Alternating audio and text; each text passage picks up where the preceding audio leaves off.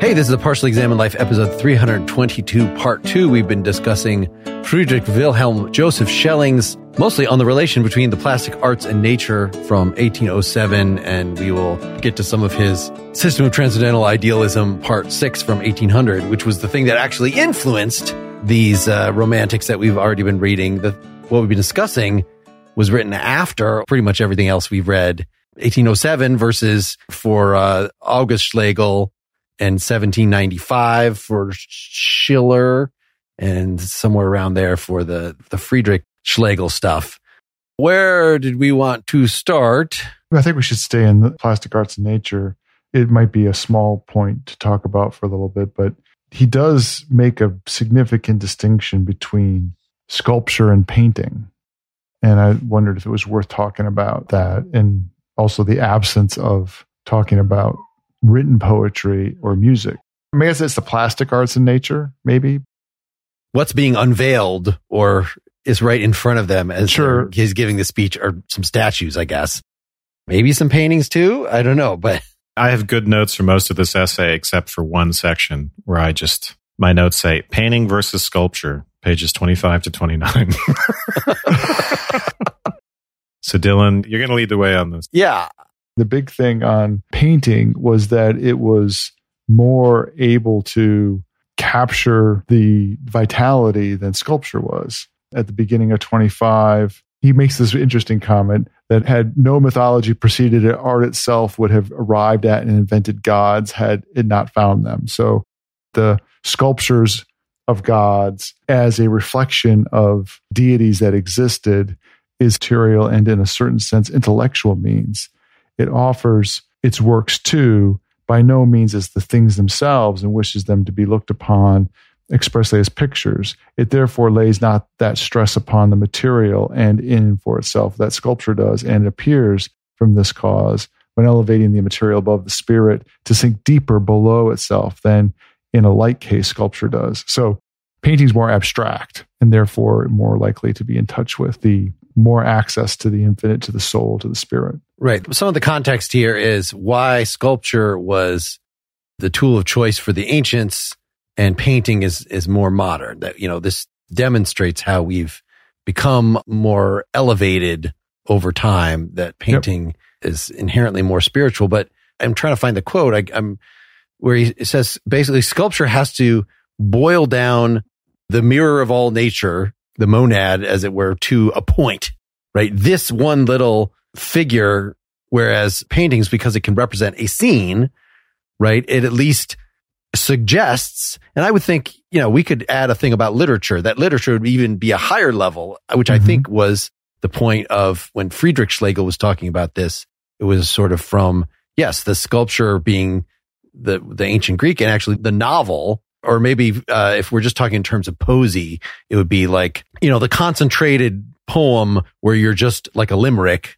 That's not the ancient Greek. Whatever the ancient Greek form of the limerick, there once was a girl from Nantucket.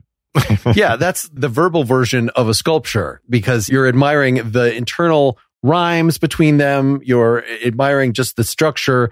Sorry, what's the Japanese? Haiku? The haiku, yes. Exactly that kind of thing. Like, it's a very contained structure, but whereas an epic, where the ancients eventually got, or the novel where we now have, the entire universe, there's no limit to its abstraction. So, yes, I think that's right. There's a couple points where he's articulating this notion of condensing the whole into a point. One's on page 26 in the first main paragraph, but I have my note is that it's still in terms of painting, but the quote here is, if the deviation of plastic into the sphere of painting is an injury to art, so also is the subjugation of painting to the conditions and requirements of sculpture, an imposed limitation equally arbitrary. Nice sentence structure. So if the former, like gravitation, tends to one point, the latter may, like creative light, fill the whole universe. Of course, is talking about the plastic arts right from the beginning. And I remember one of the first thing he says about it is, according to an old saying, a plastic art is dumb poetry. Yeah. It should express ideas that have their origin in the soul. The link between the soul and nature can only be conceived as their vital synthesis. So yeah, I mean, I think the same would go when I was talking about the image of a face. Does it really make a difference if it's a portrait, a two-dimensional, just the face, versus a sculpture of a bust? Like, those don't actually seem that different to me. I guess if we're going to emphasize how much more spiritual painting is, you got to get, it's a painting of a scene.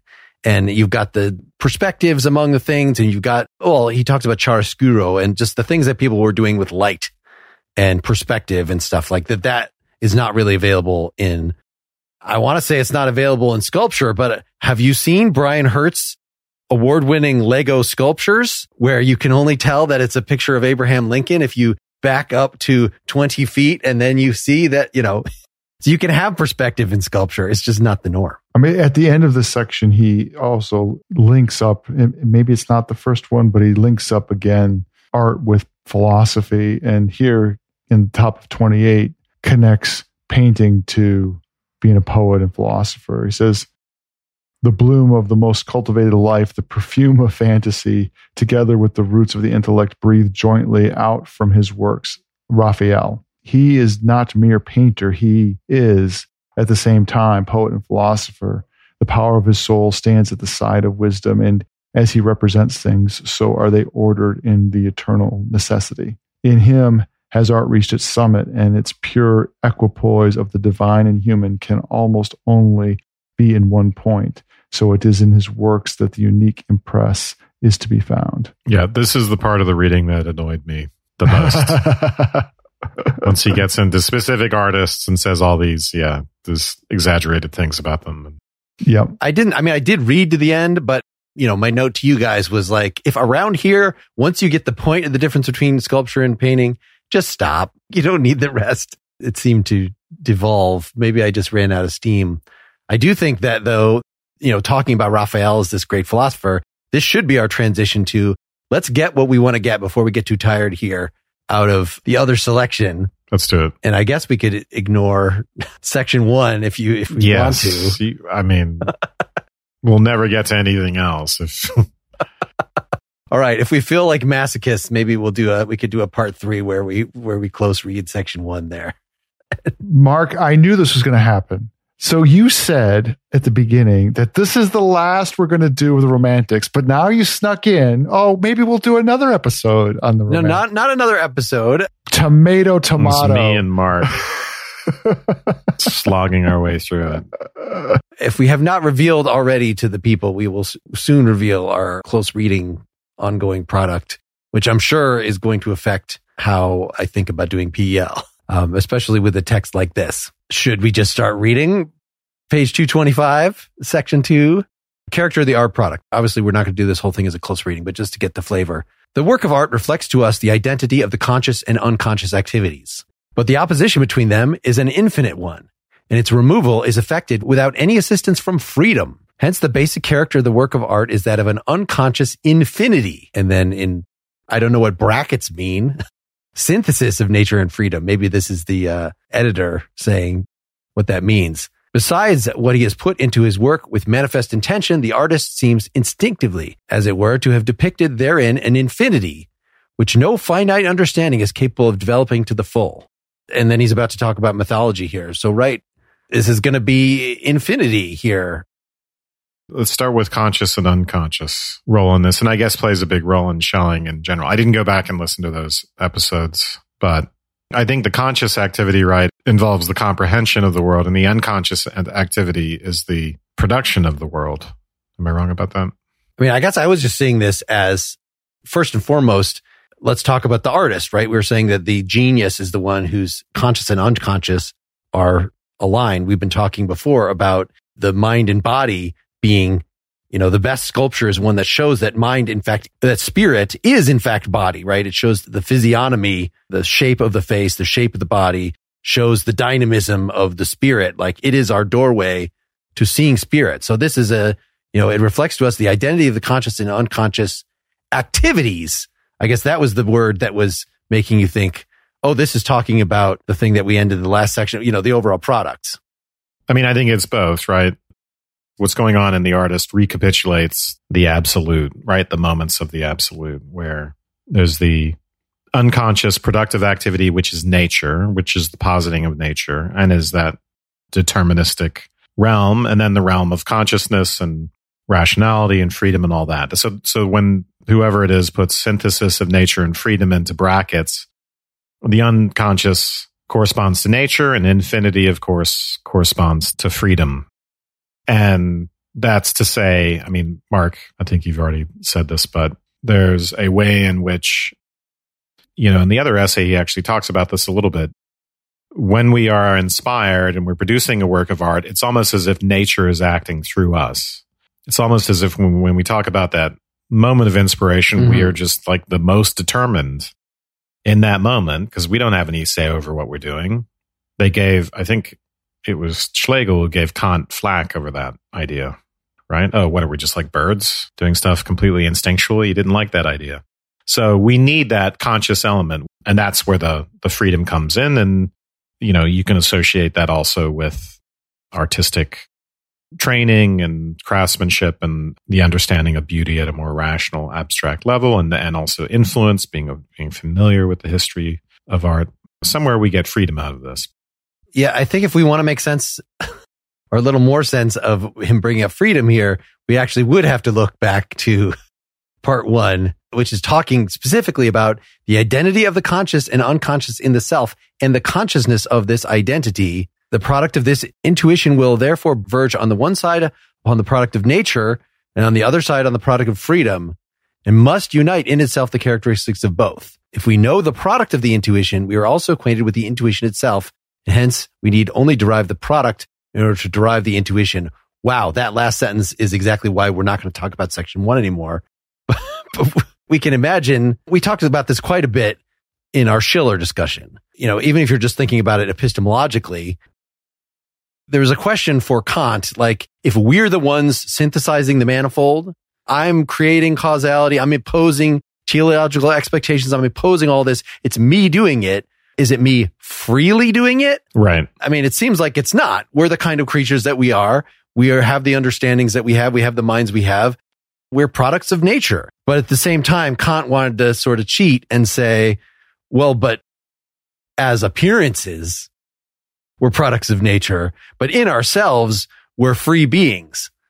And so Schiller was trying to really drill into that. Like, how does this actually feel when you're encountering an artwork, when you're thinking about just being a civilized individual at all, right? That you've got the determined parts of you. That's almost like your desires, classical ancient Greek ethics. You've got the lower part of you, the brass parts of the self or whatever that are the bronze parts that seem like the determined parts. And then you've got reason, whatever it is that allows you to come along and assert freedom. And somehow we have to understand ourselves according to this, to be a whole person. We have to understand ourselves as both of those. We don't want to just, on the Platonic model, rise above and identify with pure reason and say, the animal parts of me are my slaves. They're my horses and I will guide them around. That's being, barbarian, as Schiller put it. We need to actually have these merge. And so Schelling is telling us how that actually works here. Or rather just saying they merge in the work of art.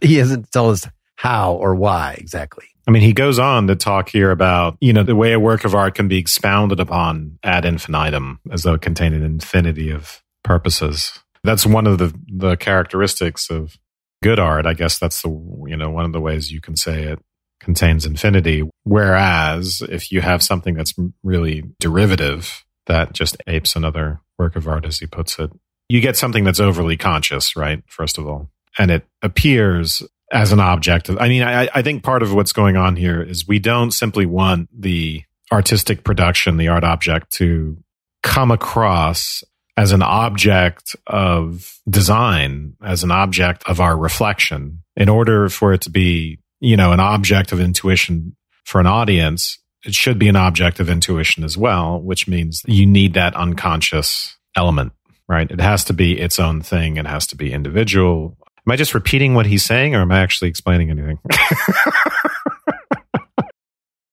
When in doubt, keep reading. Besides what he has put into his work with manifest intention, the artist seems instinctively, as it were, to have depicted therein an infinity, which no finite understanding is capable of developing to the full.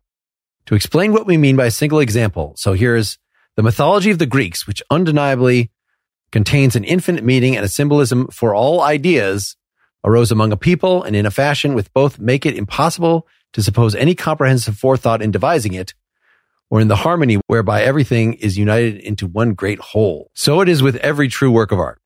Suppose someone came along and said, all right, I'm going to create a mythology, and here's the god of this, and here's the god of that, and designed it as a system and did that reflectively and consciously.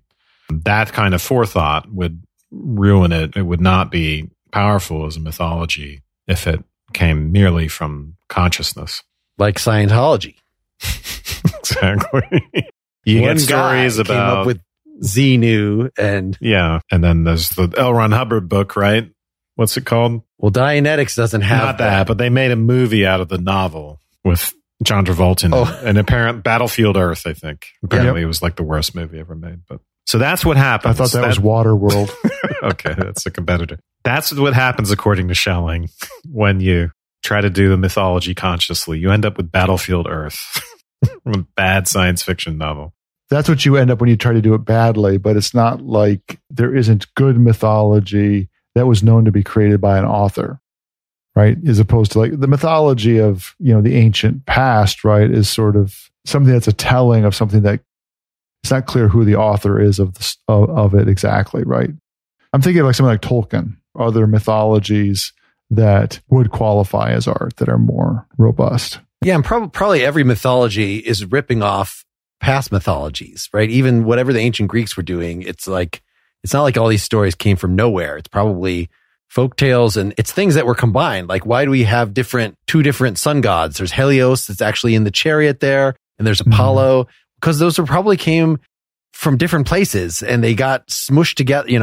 I don't find it motivating, Schelling saying that the harmony whereby everything is united into one great whole. Like, I don't think a historian of mythology would say that there is a harmony that would unite in one great whole. That, in fact, the plethora of different sources and conflicting sources, I don't know if I'm undermining his point or somehow this is part of his point, that it's better than Tolkien coming up with something on his own. To me, he's just doing Greek fetishism here. Mm-hmm. This isn't the only part. All these romantics are Greek fetishists. Yeah, the way this ends, though, I think in section B, I think it ties in well to our other reading because, the intuition is the way in which we can comprehend the infinite in the object. And in B, he's going to give us a little bit of the psychology of this, where the aesthetic production proceeds from the feeling of an infinite contradiction, to quote him directly. And so that the effect of a good art product is one of tranquility, which he was getting at in the other reading. So that even where there's pain or intense pain or joy, the outward effect is one of calm. What is that infinite contradiction? It's mind, body, spirit, matter, that type of contradiction, and the original contradiction that's created in the absolute through the positing of the other, through the positing of the contingent material world. So the psychology is that we're trying to reunify in a way. We're trying to get back to our original oneness, which sounds like reminds me of the account in Aristophanes where we're trying to, where love is about merging with our lost other half, finding our other half, or... Mm-hmm. Can we spend just another 5 minutes on the concept of intuition to sort of put it to bed, maybe as far as romanticism goes? Because I remember clearly Ayn Rand talking, in favor of reason against intuition and thinking about the woo way that people talk about intuition of, I just have a good feeling about that. And like, that is something that the logic bros of today would find thoroughly repellent. We've talked in different circumstances about even in Carl Jung, who's sort of known as a very woo figure, someone whose ideas are compatible with a lot of mystical and drug-induced and whatever. Even his, in coming up with that intuition versus sensory versus, the personality test. Well, intuition in that sense is pulling together a broad range of data that you may not have registered consciously. If you're very sensory oriented, then you have to be just like, no, show me the thing right in front of me so I can draw the conclusion based on the thing. Whereas someone who's more intuitive is just as much as an empiricist, but has a different way of putting a lasso around what the data is and is going to be maybe better at gauging an overall situation. Whereas, if you're trying to program a computer to, in a step-by-step way, to like figure out what situation is this and, come up with an algorithm, it would have much more difficult a time. So that's one model of intuition. To give, though, the philosophical context for this, right? This begins with Kant, where the intuition is that way of relating to an object, which is quote unquote immediate. Kant uses that word immediate. It's non-discursive. So the other way of relating is discursive and conceptual. When we relate things to things conceptually, we're relating to them through universals, essentially, or through concepts that join a number of different particulars. But the intuition gives us the particular. And for Kant, it is the sensuous particular. He rejects the idea that there can be an intellectual intuition, which is why he rejects the idea that there can be metaphysics, right? Because if we want to know about Malebranche, right? Malebranche fully embraced intellectual intuition. Kant just turns that into categories inside oneself because we're not allowed to find it outside of ourselves through intellectual intuition, like space and time. For Malebranche, that's an intellectual intuition of space. For Kant, it's the form of intuition, and we intuit particular objects in space and time. The German idealists want to reverse all that and say metaphysics is possible, intellectual intuition is possible, or some sort of intuition. And I think, is it in Schlegel, or it might just be in Schelling, but if intellectual intuition isn't possible, so in other words, if we can't get to God or the absolute or the infinite through intellectual intuition, then the art is kind of a back door. So aesthetic intuition saves us. So aesthetic intuition is about an immediate relation to the infinite that is neither discursive, nor is it simply like the type of intuition where we grasp something as spatiotemporal or whatever. It is some other type of intuition, some other type of immediate grasp. And I think it has something to do with, again, being aware of that inner productive essence that's producing the thing and making it individual and whatever is unifying all the parts, all of that stuff. But you're getting at a more colloquial kind of understanding of intuition. I think they relate. Hey, before I play you some commercials, I wanted to remind you that you don't have to hear commercials. If you become a Partially Examined Life supporter through any of the methods outlined at partiallyexaminedlife.com/support, you can get access to a feed that is entirely ad-free. Now, next week in this feed, we're actually going to put the part 3 discussion to this episode, which is just me and Wes talking more about Schelling. It's the kind of thing that's normally only available for Partially Examined Life supporters, but it was that good, and we wanted to share it with everybody. And in fact, Wes and I have been so excited about the idea of a close reading format that we are launching a new series of recordings that will be available only to Partially Examined Life supporters, though you will hear a sample of that in this feed 2 weeks from now. But if you've been thinking of becoming a supporter for a while, this is a really good time for it. Finally, being a supporter is actually a prerequisite if you want to take my class, Core Philosophy Texts, this fall.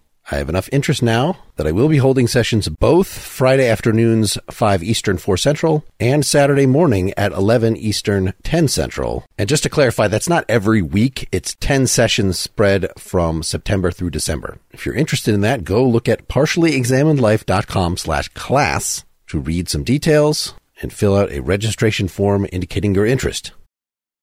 Well, let me ask Dylan, what do you remember about, because I still feel like I need a little more refreshing on like Malebranche versus Kant, on, what the intellectual intuition amounts to. Does that make sense to you, Dylan? Or I don't remember. It's not what we read for today. So this is, it's okay. I don't remember what distinction Malebranche had from Kant.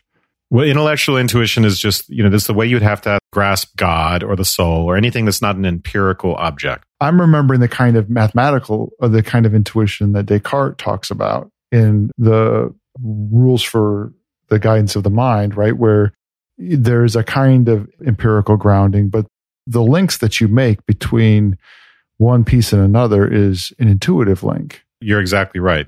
The famous wax example, what we intuit, so we don't experience substance, which turns out to be extension, right? Which is Descartes' version of matter. Yep.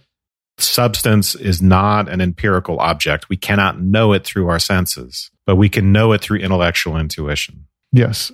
That's exactly what Descartes has described. Right. And Malebranche extended that to, we can't know anything really through the senses. Like we couldn't, it's just a bunch of dumb little flashes. And like to make sense of any of it, you have to connect it to concepts, which is intellectual intuition, I believe.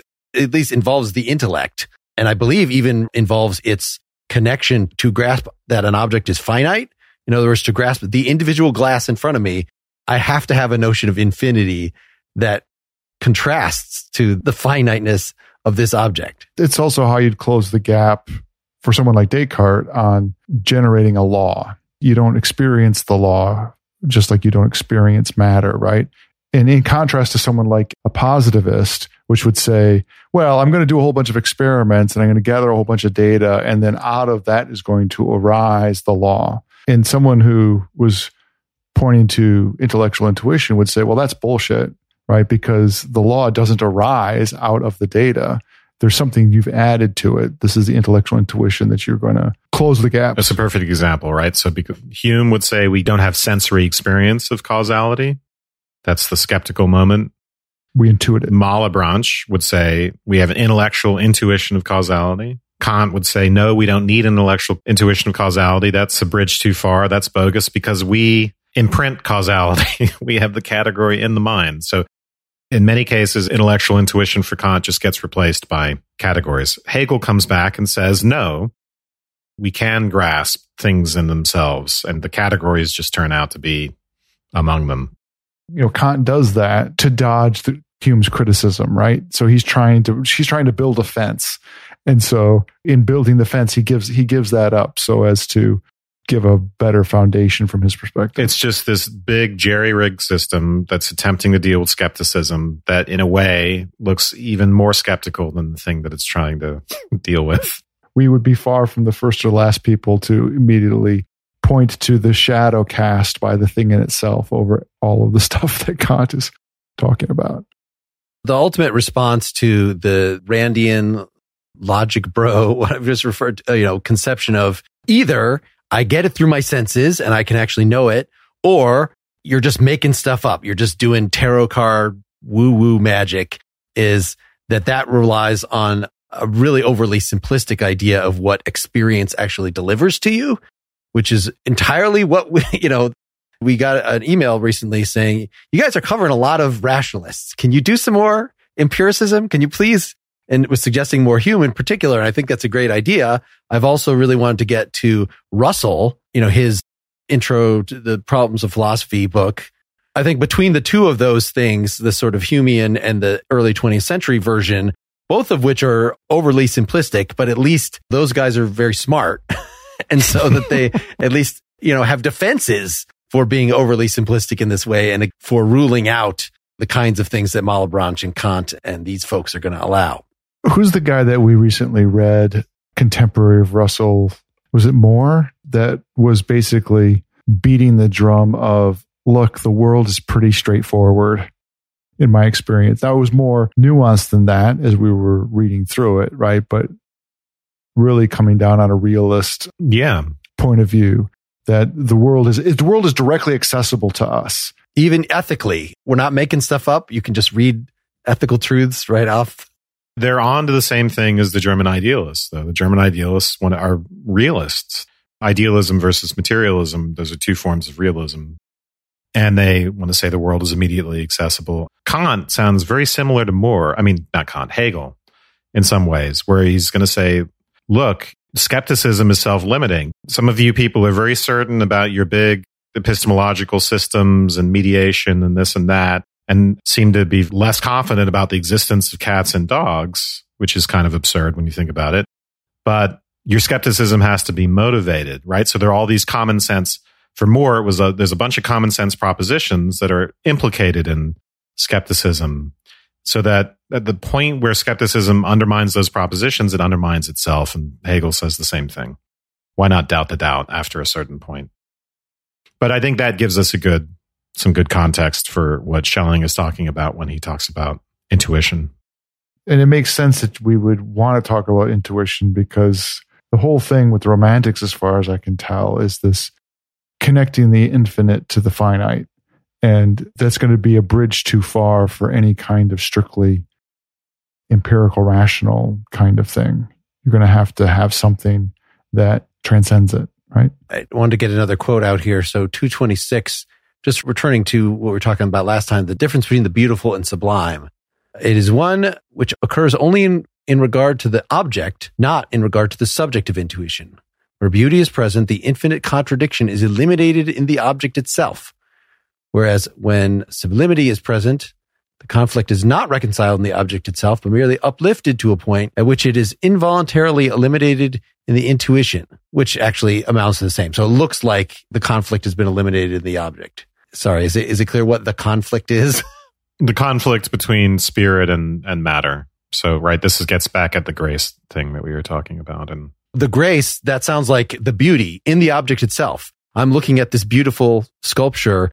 Wow, that is so captures, it just eliminates the conflict between spirit and matter, because like you really captured the grace and spirit of the human form or whatever in there. And the animating force, right? There's a heavy element of the organic here, which is motivating the German idealists. So the creative, productive force underneath the form is made manifest and therefore reveals that matter is not simply this inert Spinozan thing. There's life in it. I want to ask a question because of the constraint of the beautiful on our passions. And a quote from from the plastic piece about focusing on beautiful works of art. And I couldn't help but feeling like the beautiful in this context as a constraint presupposes an understanding of what beautiful is, especially in terms of constraining passions or constraining activity given form to activity. If the distinction between a beautifully constrained activity and not beautifully constrained activity is admitted. So it would seem like there are whole things that are raging activity that are in fact ugly. I don't know how to distinguish them except insofar as you just from beautiful things that are constraining activity. This is where it feels romantic in the conventional sense of the word. I'm romanticizing all of nature and human life or human beings insofar as they manifest the beautiful, right? And it's not paying attention to all the ways in which things that are intrinsic actions or the forms of people or their activities that are full of passion and just as constrained but aren't beautiful. Well, I mean, this is why I was reading the quote about the sublime here, because I think that would be an example.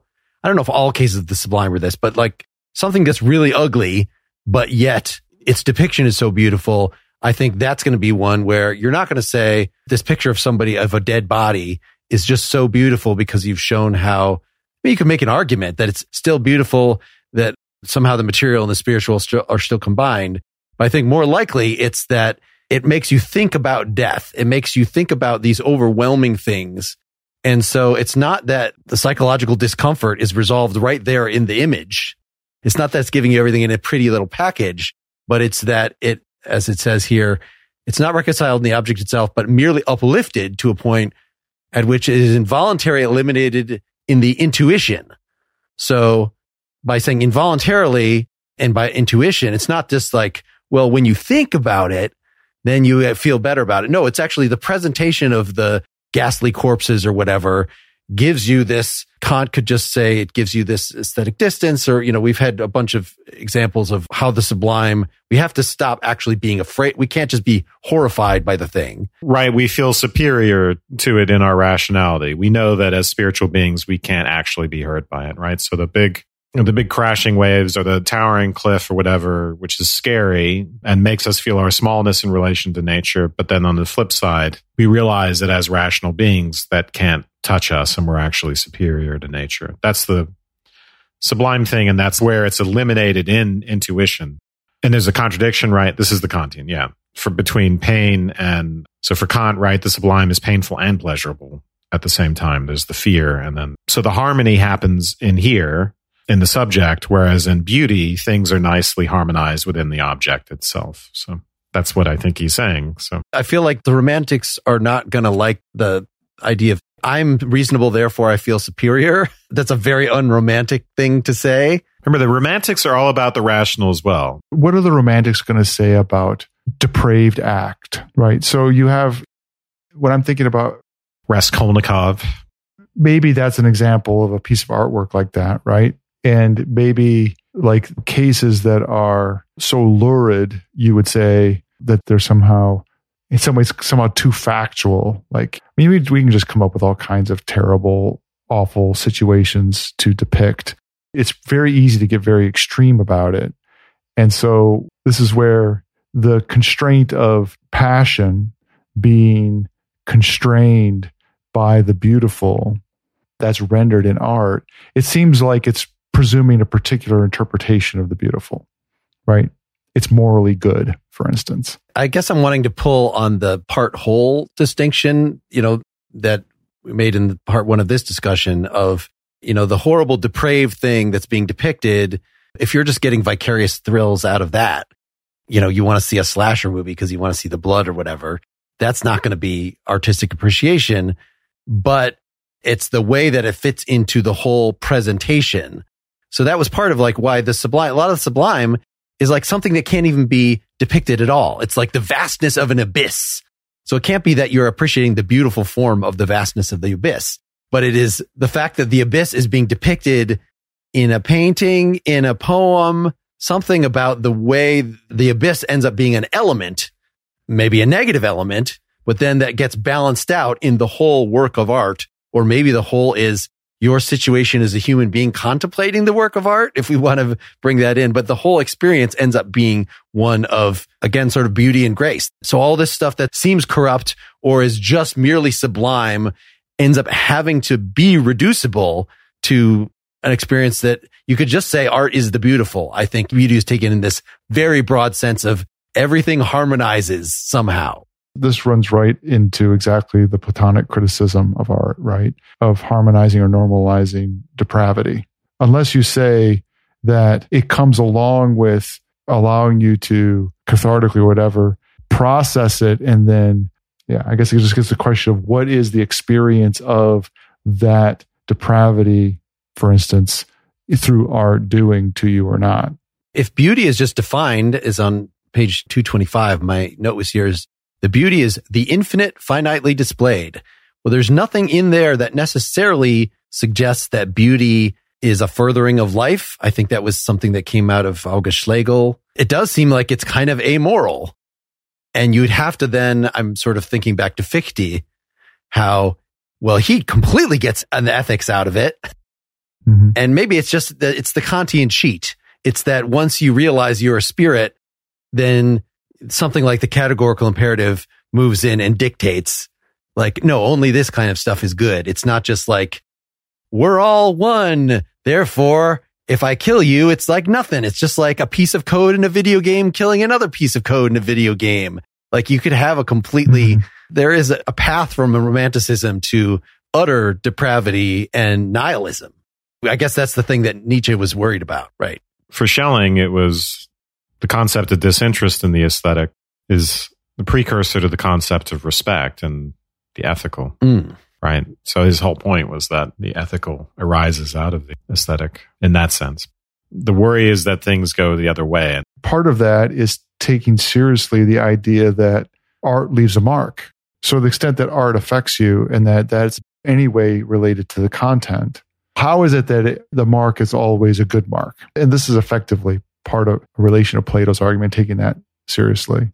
Bad art might not be, but anything that captures the vital force at the center of things, even if it's a representation of something terrible, I think the idea is that that's educative, not in a didactic sense, right? Schiller and all these guys, I think at some point, they don't like didactic art where you're just going to tell people all the good things they should believe. Mm-hmm.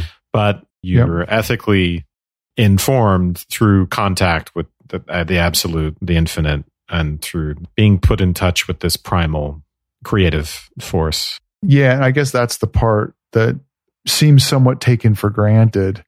Not that you can't see it, but it feels like there's something else about the way in which the framework in which you're experiencing that is educative. It bears explaining. All this part whole stuff reminds me of, and everything harmonizing in the end reminds me of Leibniz. And so maybe this is the way out, that if you are broad-minded, right? This is what Schiller was saying, right? You need art to get you to not just be fixed on this is what I want, what do I need to do to achieve that, but to, Wes, you were saying this in terms of the critical distance, that you broadening your mind is not just away from the individual thing you desire right now, but it is to the oneness of everything, the wholeness. And so every sort of bad thing ends up getting justified and harmonized. I mean, we just have the same issues that we had with Leibniz in the first place of like, but then what do you do with the fact that there are some things that are just right in front of us that are very bad and we should do whatever we want to stop them? Like Leibniz doesn't lead you to either stop trying to make things better and saying, a fatalism. God sets everything up, so if there's something bad that happened, well, I guess it was just there to educate me. So, right, we had this against fatalism thing that Mozu was arguing against recently, that the exact same thing. These are all going to be problems. I think this is we kept talking every time we talked about existentialism, whether in the context of, Nietzsche or No Country for Old Men or whatever, like, how do you get ethics out of it? We had a similar thing out of this romantic project that we get the wholeness and I'm part of the whole and everything adjusts to itself. Well, then where is your impetus to be a social reformer and to fight for what's right? Like, these are just going to be things that these types of projects have to grapple with. And I don't know that we read the right thing by Schelling to see what Schelling has to say about that. There's probably stuff about ethics earlier in this text. For the existentialists, we did, by the way, we did read the right stuff because we read Sartre's Existentialism is a Humanism and de Beauvoir's The Ethics of Ambiguity, where the existentialists were critiqued a lot on this. And then they have to fall on their swords and say, okay, well, yeah, it's not just any set of values that we will. It has to involve respect for the freedom of the other. It ends up sounding very Kantian. Yeah, it's the question, Mark, you're asking is, what do the romantics do about this? I feel like we ended our Friedrich Schlegel discussion the same way. And I think what I said there is just like, well, he's just assuming that, right? That Friedrich Schlegel, no, that's true. You're all courtly people that I'm talking to and are not going to be summoned to the way. Even if I write a scandalous book that shows a lot of sex in it, you're taking it in a very aesthetic, high-minded way. The non-romantic is not going to find that presumption acceptable. Like, no, you need a better argument here than just, well, we're seeing the art enables us to see the inside of nature. And nature is, you could just assume that because we're all good Christians, that nature is going to be ultimately good. And we'll use Leibniz kind of logic to argue that point. But if you're not inclined in that way, you demand a more robust defense of why does we're all one mean that everybody should act according to ethical rules? It's not obvious. Any final words on romanticism to put this to bed? I wouldn't mind us, since we didn't actually do this with Seth, since he had to go because his kids were sick, to have a nightcap or something where we get to, I don't know, maybe we've said everything about the details and there is no overall arc that you guys feel the need to express. But I feel like I never got to actually say in response to all these things that I sort of think it's ridiculous and give some sort of elaboration of why I think that's the case. And I can't do it now in the last 3 minutes of our discussion. But I was re-listening to the earlier Schelling discussions where I do make a point of like, I see where he's going, but I also think it's kind of silly. Yeah, I mean, I'm game. I'm game for another. It's hard to fit things in. Mo is game. Mark is just obsessed with romanticism. There's a big story here. I would like to get into British romanticism. I would like to actually do that. Sorry, is it Keats? Beauty is truth, truth is beauty, that you already covered on subtext. Maybe people just need to listen to that subtext. I know I did listen to it at some point, but I still couldn't tell you. Listen to the one on Wordsworth's Tintern Abbey, because that poem in a way captures the romantic credo of not just leaning towards the passions and the emotions, but saying we need this fusion, the synthesis between the rational and the passionate, the thing that Nietzsche is going to pick up and do something even more interesting with. Well, you were just saying in the nightcap how you were on subtext going to discuss the same version of the Odyssey that we spent 2 hours on here with the translator. So you clearly felt like doing it in this other format is helpful. So I don't know if the reverse goes. The fact that you've dealt with this British romanticism in subtext, do you feel like there's still, more justice that this group I don't necessarily want us to read poetry, but maybe a philosopher writing about British romanticism. Well, Coleridge is actually also a great essayist and writes about this stuff. So we could read some of Coleridge's prose. I would love to do that, actually. But I read something in the preparation, one of the intros to these things of like Coleridge being accused of, he was so influenced by Schelling that he like just ripped him off, like unattributed in some of his essays. And so there's like a big plagiarism Coleridge scandal that we will be in a good... I like it. Ultimately we don't care. We just want to talk about the ideas, but... All right, let's push the schedule out. Coleridge no more. next. I'm willing to set this aside. We didn't finish all of ancient Chinese philosophy. We're not going to finish all of this. We're going to move on. Yes, next time we're going to talk about some philosophy of language. A couple of episodes about Tomasello. Wes, do you want to? Tomasello, yep. The first will be about whether language is an innate instinct or it's an instinct. Tomasello thinks it's innate, like Chomsky, but he disagrees with Chomsky and Pinker about it being an instinct and about there being a specific universal grammar. So we will try to figure out that debate. And then after that, Tomasello has also written about animal cognition because he thinks that language is grounded in particular cognitive capacities. And he thinks a lot about that in chimpanzees versus humans. So we'll do an animal cognition Tomasello episode as well. Yeah. So this will, I think, fill out, some of these issues keep coming up. I know we dealt with in some way in our Langer episodes not that long ago, some version of this, but most of it was calling us like, we even had a discussion at the time. What are current philosophers? Well, Tomasello is a current philosopher. So we're going to get to, see something that is scientifically informed, up to date.